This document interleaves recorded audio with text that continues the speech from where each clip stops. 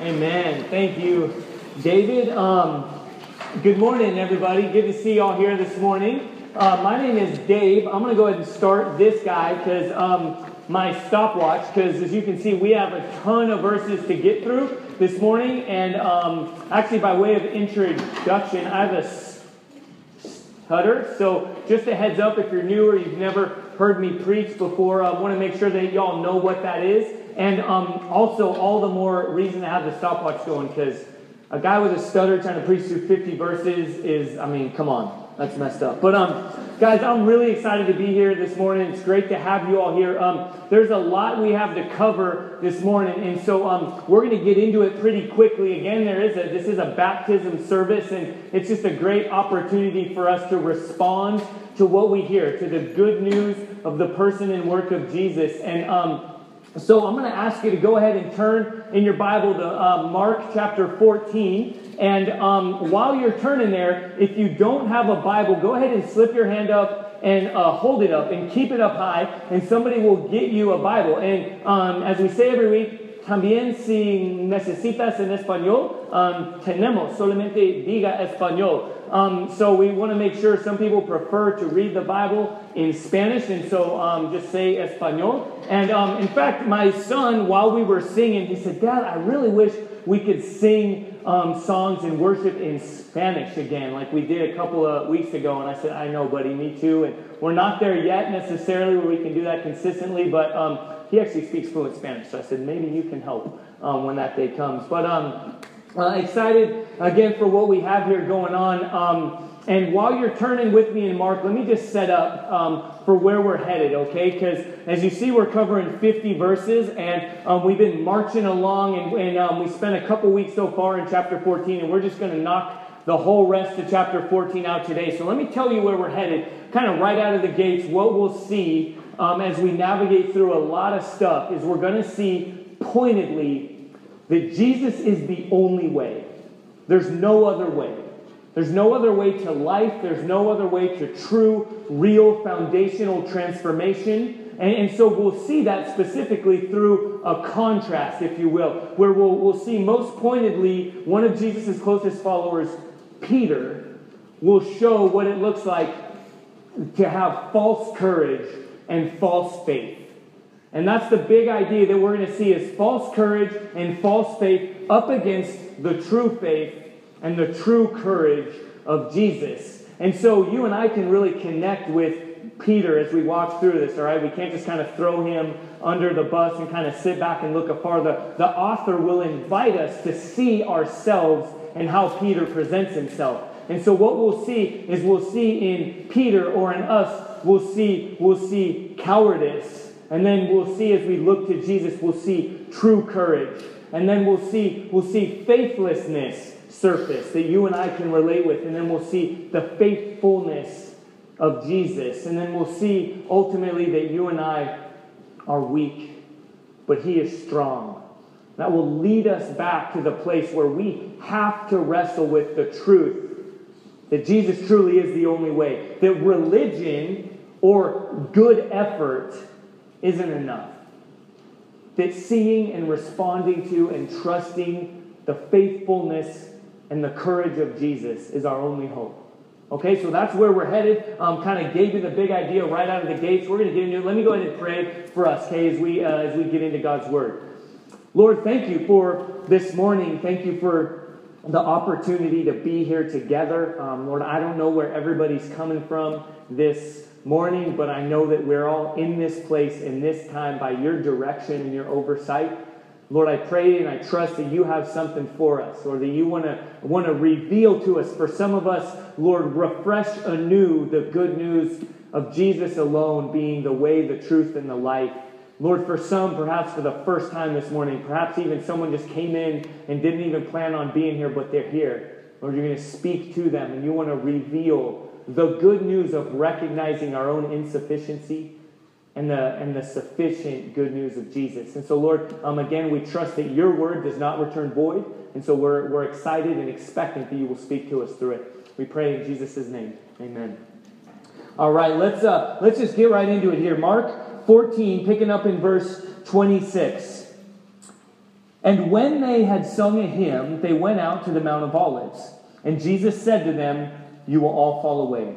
For it is written, I will strike the shepherd, and the sheep will be scattered. But after I'm raised up, I will go before you to Galilee." So I'm going to just kind of read and explain, okay, as we go. That's kind of how we're going to walk through this thing this morning. And just picking up there where we're at, last Sunday was the Last Supper, or the Lord's Supper, as it's called. And we explained this is what communion is. And this is where Jesus said, he broke bread and said, "This is my body broken for you." And then he took a cup and he poured it out. And he said, "This is the blood of my covenant for the covering of your sins." And then they ended that meal together, and Jesus said that he would be betrayed, and they left. And then as we all do when we're done with a meal, we just break out in song, right? And so that's what they do. No, but this was customary, specifically after the Passover Seder, was to sing a hymn together, was to sing a song together. So they sang together, and Jesus, right, life of the party is like, you're all going to betray me. But he says this, and we'll see consistently going on, to reveal his authority and his power and his unwavering confidence. And even in a way that we'll see here, his compassion. Because he's lovingly warning his followers that he knows what they're about to do. So his faithfulness and his courage and his steadfastness will inform as they're waywardly walking through life and they're ultimately rejecting him. He's saying, "I know what you're doing. And God's plans are still going forward." And so he's lovingly warning them. And then he continues on, and he shows in verse 28, "But after I'm raised up, I will go before you to Galilee." And so he's telling them what's going to happen, okay? They don't hear this good news, but Jesus is telling them on the forefront. And then he continues in verse 29, "But Peter said to him, 'Even though they'll all fall away, I will not.' And Jesus said to him, 'Truly, I tell you, this very night, before the rooster crows twice, you will deny me 3 times. But he said emphatically, 'If I must die with you, I will not deny you.' And they all said the same." Okay, so Jesus says, "You're all going to deny me." And then Peter, arrogantly, okay, revealing what false faith and false confidence looks like, Peter stands up and is like, "No, Jesus, I won't. I won't do. All these other punks might, but not me." Right? He kind of throws all his friends under the bus. He's like, "These other guys, they might do it, but not me. I won't." And then Jesus, I love it. It's like, actually, you will. In fact, 3 times. But again, let's just kind of dig in, because we could think, Peter, silly Peter, so arrogant. But you and I do this. You and I like to go before God and say, "I got this." In fact, in the very beginning, in Genesis chapter 3, what the Bible calls the fall, when sin entered into the world in its most true form, what happened is mankind, Adam and Eve, our first parents, said, "God, no thanks, we got this." Because God said, life is created where you would reflect me, where you would be my image bearers, where you would live all of life dependent on me. That's how life was created to be. And yet they said, "No thanks, we got this. We don't trust your ways. We don't trust your plan. We're going to figure it out on our own." That's where sin entered into the world. And sometimes we disguise ourselves even with religious things, even with good intentions, just like Peter is doing here. And we say, "No thanks, God, I got this. Like, we don't need you, okay? We're going to go from here." And that's what Peter is doing here. He's saying, "No thanks, I'll do this." And so spend some time with me, if you will, kind of thinking inwardly, thinking honestly. When is the time that you have carried that posture before Almighty God? You said, we would never say it outwardly. We would never vocally say, "No, I don't need God," but how we live our lives. I know for me, many instances came to mind, but one in particular. When I was a sophomore in high school, I was a good Christian kid. I was involved in Fellowship of Christianity, Fellowship of Christian Athletes. See, I was super involved. I even knew the name. No, I was really involved in all these things. I was like a good church kid. Parents, really like wanted their kids to hang out with me, all these things. And I remember emphatically, as some of my friends were kind of dropping like flies, as often happens in, high school, and kids were going out and were hooking up and doing drugs and drinking and doing all these, different things. I remember to this day, as a high school sophomore, declaring, not me, I'll never do that. I could never, because I saw some of those things break up my own family, and I saw the effects, and I missed God's grace. And I replaced it with my own false courage, my own idea of my own faithfulness. I was like, I'll never do that.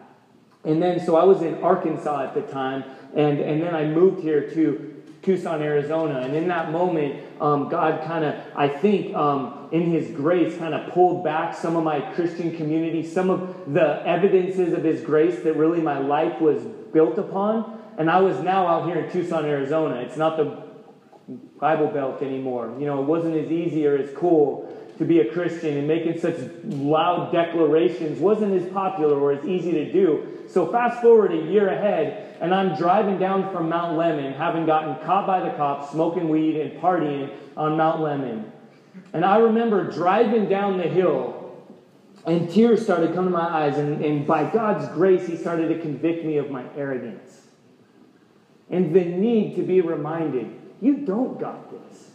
You can't make these loud declarations and look down your nose at everyone else and how everyone else has got it all wrong and you're this good person. I think sometimes God reveals that to us.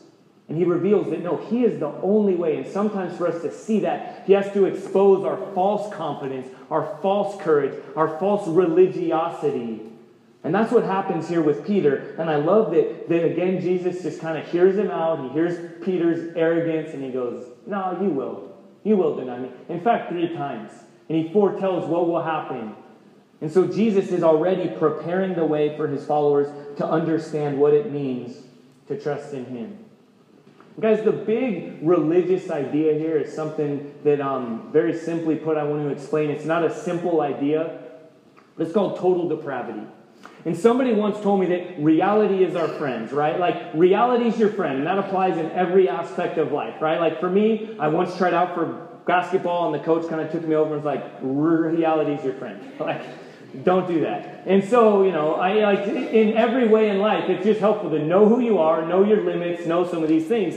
Well, on a much deeper, real place, we need to understand where we stand before Almighty God and who we naturally are.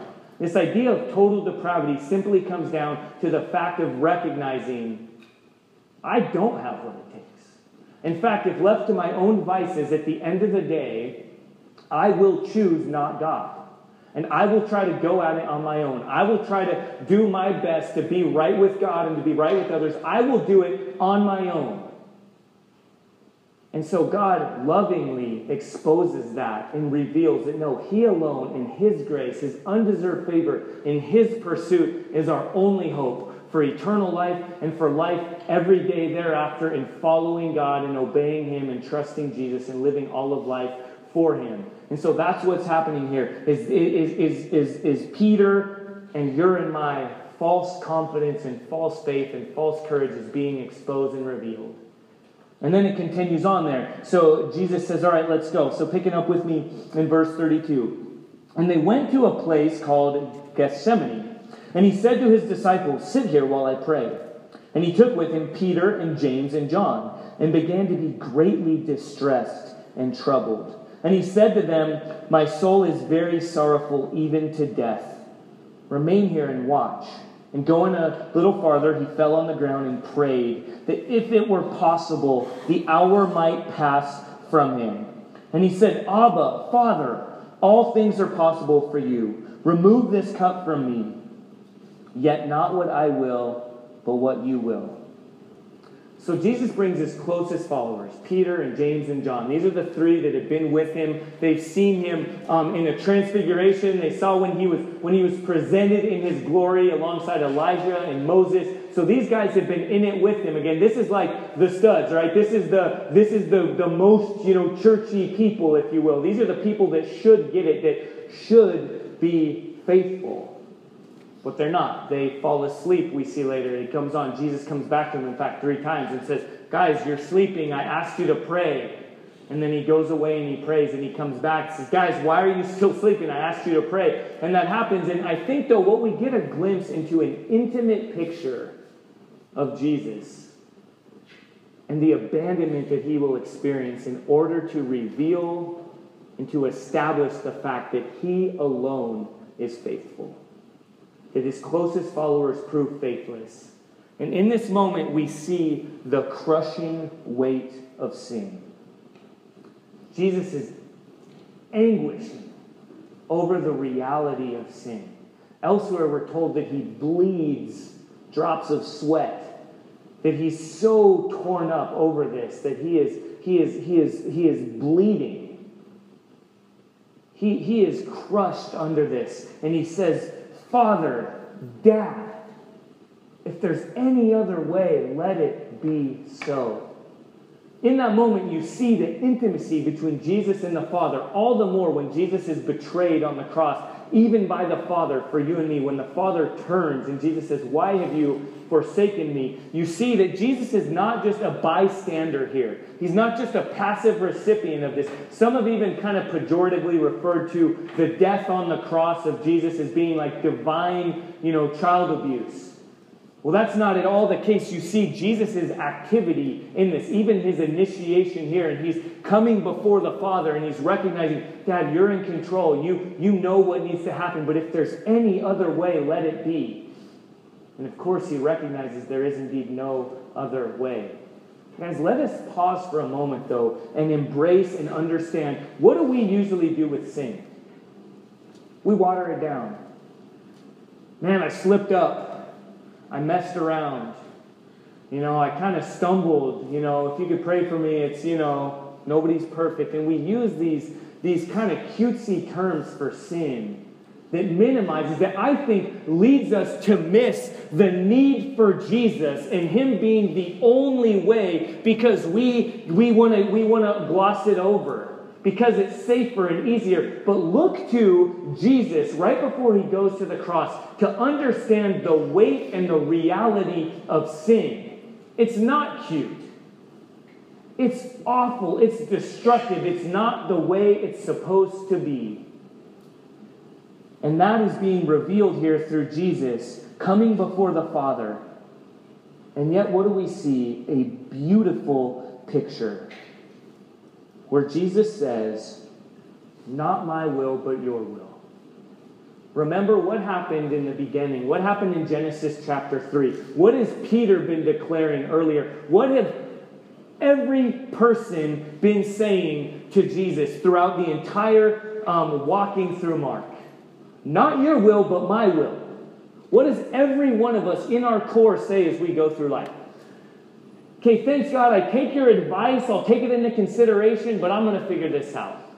My finances, my marriage, my relationships, my job, my vocation, everything I do, I'll take your advice. You can be my counselor, but I'll decide ultimately. That's total depravity. That's our nature. And yet Jesus, in his goodness, undoes what you and I naturally choose. Not my will, Father, but your will. This is a reversal of what happened in the garden. In this garden, in the new garden, Jesus undoes the effects of sin. He undoes the fall by submitting perfectly to the Father's will. And we see here perfectly Peter's faithlessness overshadowed by the faithfulness of Jesus. Not just Peter's faithlessness, Adam and Eve's faithlessness, humanity's faithlessness, your and my faithlessness. And then Jesus says, all right, guys, let's go. They're coming. Let's go. And he hears them, and then we pick up in verse 43. And immediately, while he was still speaking, Judas came, one of the 12, and with him a crowd with swords and clubs from the chief priests and the scribes and the elders. And so Jesus is there. He's praying with his friends. They fall asleep. They're faithless. They're cowardly. Jesus even says the spirit is willing, but the flesh is weak. I think this is kind of setting the table for understanding our need for the Holy Spirit, even to live the Christian life is meant to be dependent on God's good gifts and on his empowerment. And then he goes on, he says, let's go. These people are coming. And he says, Judas came, one of the 12. The author wants to remind us, right? Because Judas, you don't usually name your son Judas, okay? That's not one of the popular names. Because we just get, Judas betrayed Jesus. But let's remember, this is one of Jesus' closest followers, one of his closest friends, one of the 12. He's been through it with Jesus. And yet he betrayed him. And even here we see a picture of betrayal. And I know that many of us in this room have experienced betrayal in some form. In a marriage, in our relationships with our parents, our relationships with our friends. And we wonder, can God really relate? Does God know what I'm going through? And we experience the result of sin in the world today, brokenness. And we wonder, what do we make of it? Well, hear me. Jesus has been betrayed. And he continues to give good news. We're told in Hebrews chapter 2 that we have a great high priest who was tempted and suffered, but is able to help.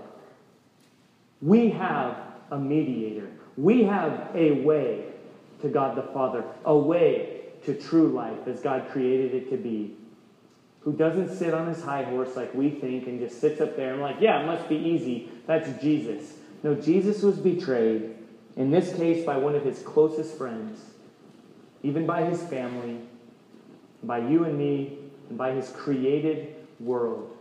The people that he created to love him and know him turned our backs on him. So he understands betrayal. And the good news is that when he marches forward and he goes to the cross and endures betrayal and says, it is finished, the good news that we have to rest on, we need to sit in the harshness of the bad news, but we need to understand that the good news is Jesus put an end to sin in all its effects and said, there is redemption. There is freedom from the way that you think the world has to function. No, there's a new way. Jesus alone is the way, the truth, and the life. That sounds like a cutesy little bumper sticker, right? Jesus is the way. You've experienced betrayal? Hey, just have faith, right? Jesus is the way. And we don't get, it's thanks for that. How does that work out? Well, here we see the dots connecting a little bit better. Where Jesus experiences betrayal so that you and I can be accepted and can walk in forgiveness and can walk in acceptance and can walk in hope.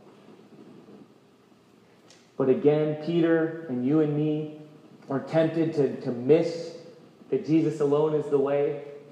And so it continues on there. And Jesus, it says in verse 46 that they came to him and they laid hands on him in order to capture him. They treated him like a robber, like a thief. Jesus has hands laid on him. Have we seen Jesus' hands laying on anyone else throughout Mark? Time and time again. Jesus has come down to the least of these. He's approached the leper.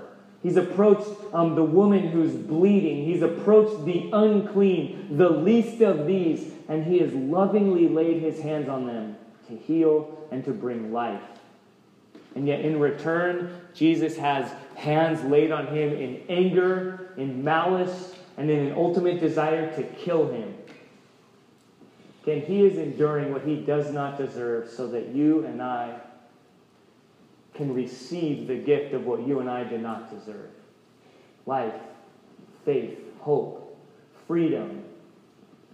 And this happens, and there's this event, right? This one of his followers gets, crazy and chops off an ear and all that stuff. And it's likely Peter. Mark doesn't say that here in this moment, but we assume it's Peter. And even there, right? There's a flash of courage, a moment of courage, right? Some of us have experienced that. You're in traffic, and some construction truck cuts you over and you're like honking and yelling, pull over, and then like reality sets in. You're like, oh shoot, never mind. I was just saying hi.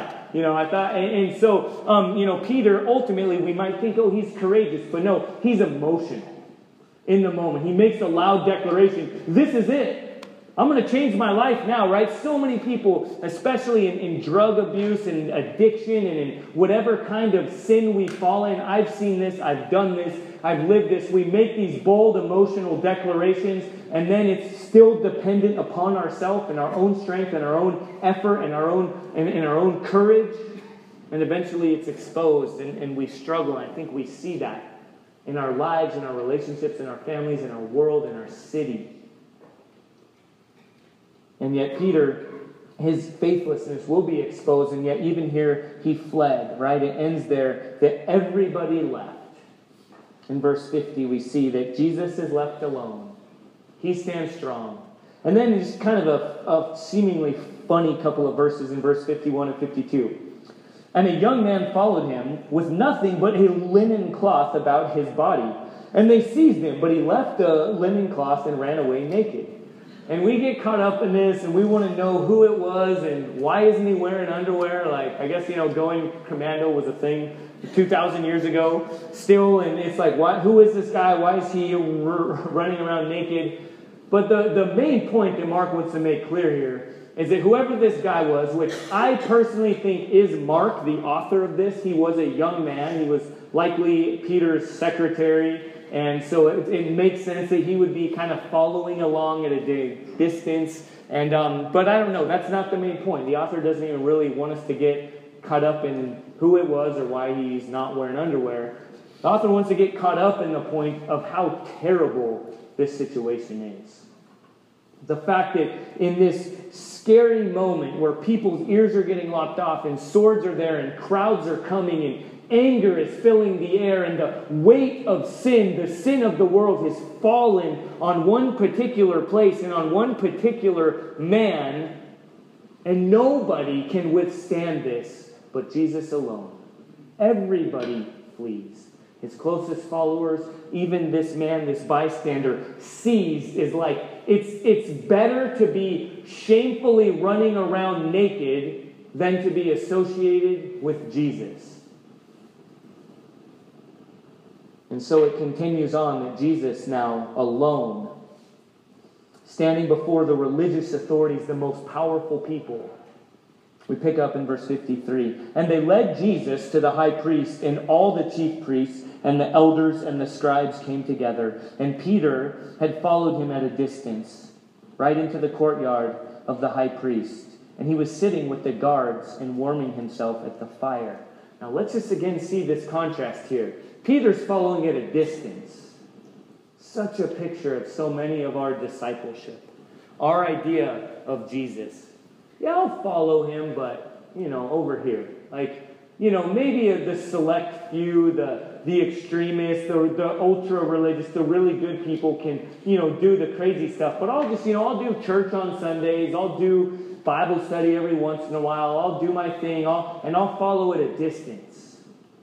And that's what Peter's doing. That's what we've seen time and time again, this glimpse into our version of discipleship. And Jesus says, no, come to me. Go all in. Entrust your whole life to me. And what is Peter doing? He's warming himself. Again, a stark contrast. Remember his bold declaration? Not me, Jesus. I'll stay strong. I'll do it. All these other punks, they'll do it, but I'll be with you. And what is he doing? He's looking out for number one. He's cold, so he's warming himself by the fire. He's staying close enough to Jesus just to be safe, just in case the kingdom comes in the way that he thought it would, just in case Jesus, all of a sudden does some magic and zaps everyone, like the emperor or whatever with lightning, and everyone goes down, and then Peter wants to jump up and be like, yeah, I'm with you, I was right here. Right? He's keeping a distance. And yet Jesus is standing, faithful, strong, courageous. And Peter is sitting there warming himself while Jesus is exposed before his eventual killers.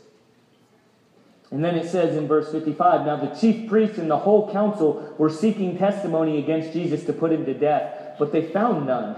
For many bore false witness against him, but their testimony did not agree. I love this. because it's showing that even their false accusations against Jesus don't hold up. Like they can't even get it together, right? Like they've got this plan. Hey guys, here's what we'll do. Okay, you say this, you say that, I'll step up and say this, and then they get going and they're like, wait, and then someone's like, no, dude, that's not your part. You stole my line, and you got it all messed up, and they're bumbling over even their effort to arrest and ultimately crucify Jesus. They need his confession.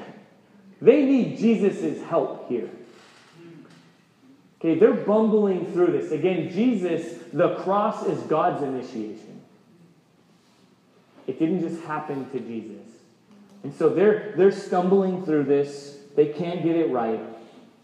And then the high priest says in verse 60, he stood up in the midst and asked Jesus a pointed question.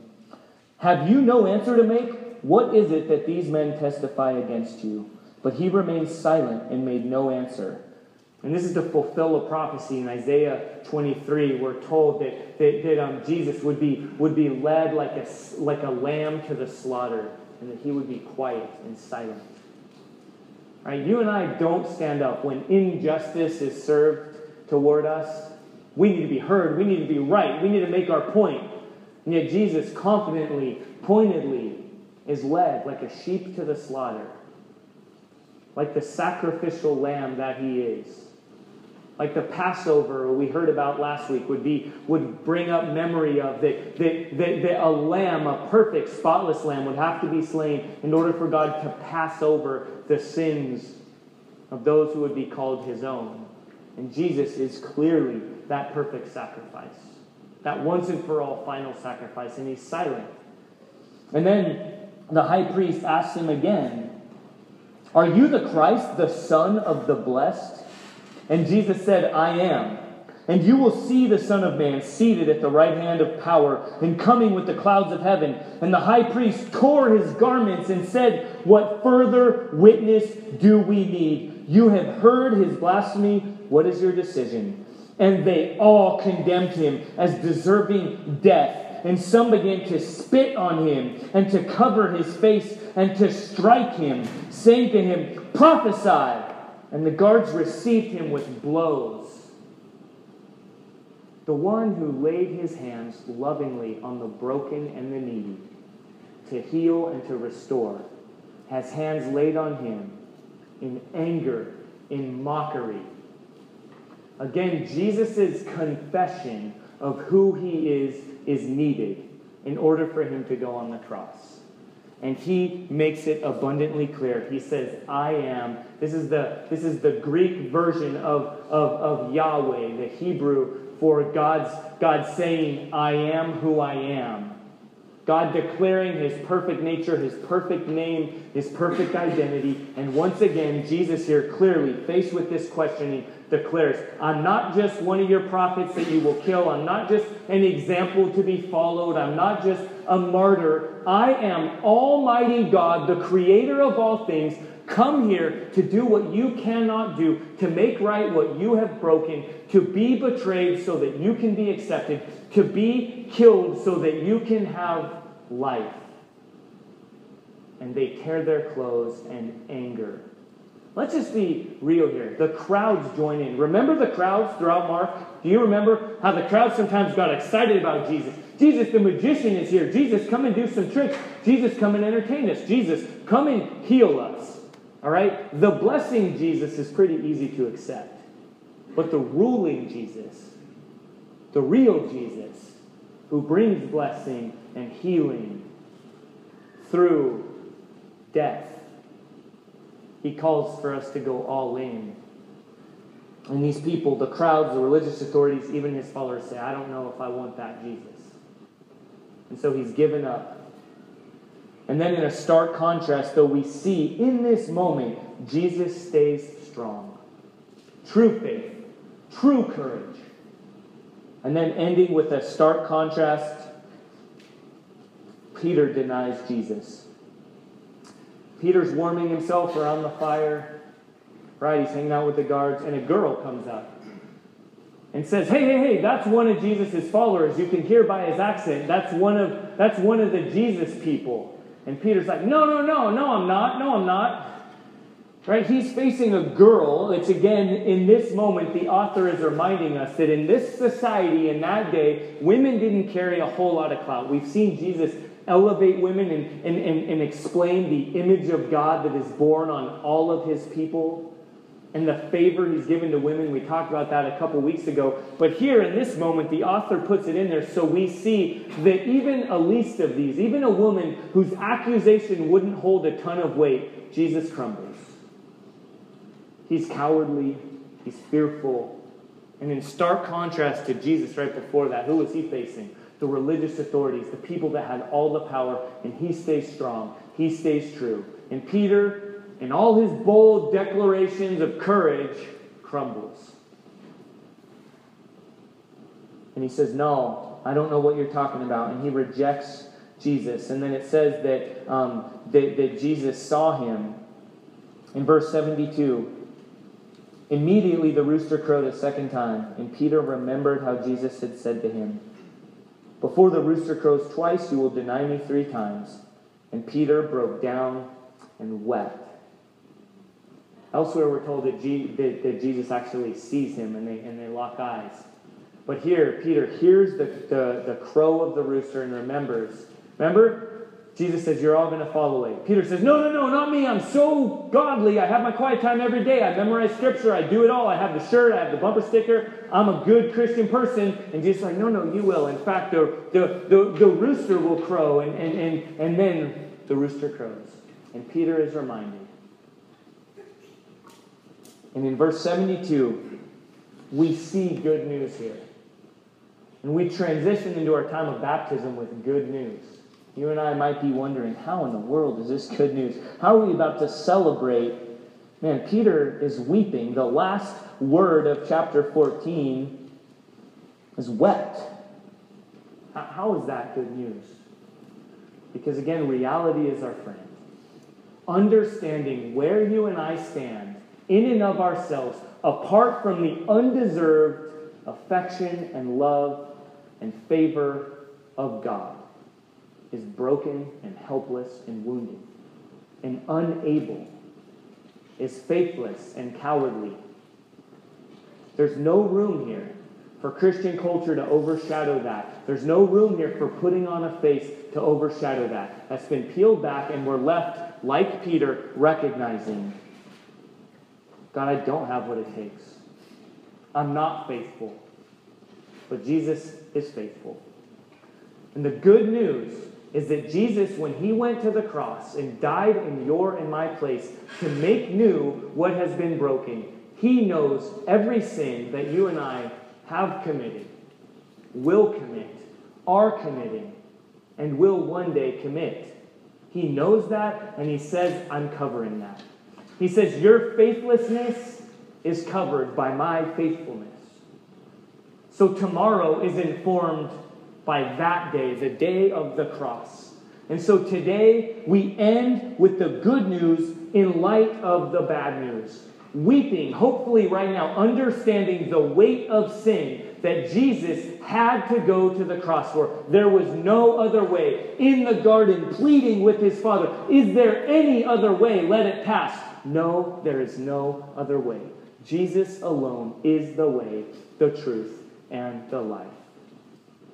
So as we see that, as we're reminded of our brokenness, of our faithlessness, of our cowardice, we have nowhere else to look but to Jesus. Though we are weak, he is strong. Though we are faithless, he is faithful. Though we are cowardly, he is courageous. And through him alone, there is life. And so now what we're going to do when we celebrate baptisms is we rejoice in that. Perhaps weeping and smiling simultaneously, recognizing our sin and our need for Jesus, and then joyfully responding in the good news that he has indeed made a way. So we will have baptisms right now. And I'm going to transition. I'm going to release the parents in a moment. Don't go yet. When I pray, parents, you can go and get your kids and bring them in here, because this is going to be an all-church celebration right now. And here's what happens in baptism, okay? What I say to someone when they're baptized is I say, do you confess with your mouth and believe in your heart that Jesus is Lord? and that he has died for your sins to give you eternal life, and that through him alone you can have life in its full. And someone says, yes, I believe. And we say, when someone is baptized, I now baptize you in the name of the Father and the Son and the Holy Spirit, dead with Christ and raised again to newness of life. The old man has passed away, the new man has come. And baptism is a symbol publicly of what Jesus has done. And, hear me, a reminder for everyone who is a follower of Christ. We don't just celebrate one day of baptism, but we look back and are reminded of our covenant relationship with God, where through faith in Jesus, we are a new creation. Look at me. You are alive in Christ. And as someone is baptized, we remember that sin brings death. The old man is unable and faithless and cowardly, and that man is put to death. And so when someone goes under the water, we see that, and then they come out, and we all cheer, and we all clap, and we all celebrate as a picture of the good news that life comes through Jesus, that he alone is the way. Amen? Amen. So now, as I pray, I want to challenge you. If you are a follower of Jesus and you have never been baptized, today is the day. It's an act of obedience. Jesus said to his people, go make disciples of me in all the world, baptizing them. So we honor that. Honestly, we didn't even know if someone was going to be baptized today until this last night. But in faith, we as a church want to come before God and say, yes, we will have opportunity for some to be baptized. And again, if you're a follower of Christ and you've never been baptized and perhaps you've been holding out for the perfect time or for it all to align, that's really not the biblical picture. In fact, in Acts chapter 8, you see one of Jesus' followers, Philip, is going along in this crazy event. He meets a person, a stranger, an Ethiopian eunuch, and he explains the gospel to him. And this guy says, how can I understand these words unless someone explains it to me? And I trust, perhaps by God's grace, today, through a stuttering preacher, his word has been revealed to you and you have understood. And perhaps you've put your faith in Christ today. Or perhaps you've put your faith in Christ at some point and you've never been baptized. That Ethiopian eunuch says, here is some water. What prevents me from being baptized? And I want to present to you this question. If you're a follower of Christ, you made that decision today or 10 years ago, and you've never been baptized, here is some water. What prevents you from being baptized? We have some shirts here for you, so you can put on a baptism shirt. We even brought some shorts. Some of them are mine, so if you can fit into my shorts, you can wear them. Or that might be kind of funny, big guy trying to squeeze into some small shorts. But some other people brought some shorts too. Or you can just wear your jeans, and we have some extra towels, extra shirts, extra stuff. And I just want to leave you as we pray. How do you respond to the good news that Jesus alone is the way?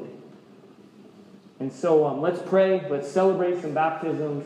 Let's respond individually and corporately as God's people in light of his good news, the good news of Jesus. So parents, when I pray, if you'll go ahead and get your kids and bring them in here, and you can explain baptism to them and just celebrate and let them sing and run around, and we're going to have a good time. Amen? Let's pray. Lord, thank you for this day. Thank you for your word. Thank you that we come humbly before you, recognizing that you alone are the way. Lord, even this massive chunk of Scripture, I didn't know how it was all going to work together with baptisms, and then you just revealed the opportunity to see death and life right next to each other. Lord, the way of this world, the way of ourselves, the way of saying, no, I got this, is death and betrayal and hopelessness. But right there is the good news of Jesus, who is courageous and faithful.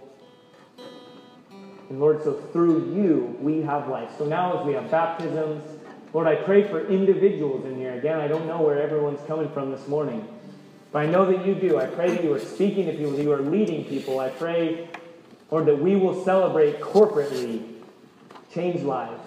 And the hope we have, the hope of Tucson, the hope of the world, the hope of our marriages, the hope of our homes, the true hope of Jesus.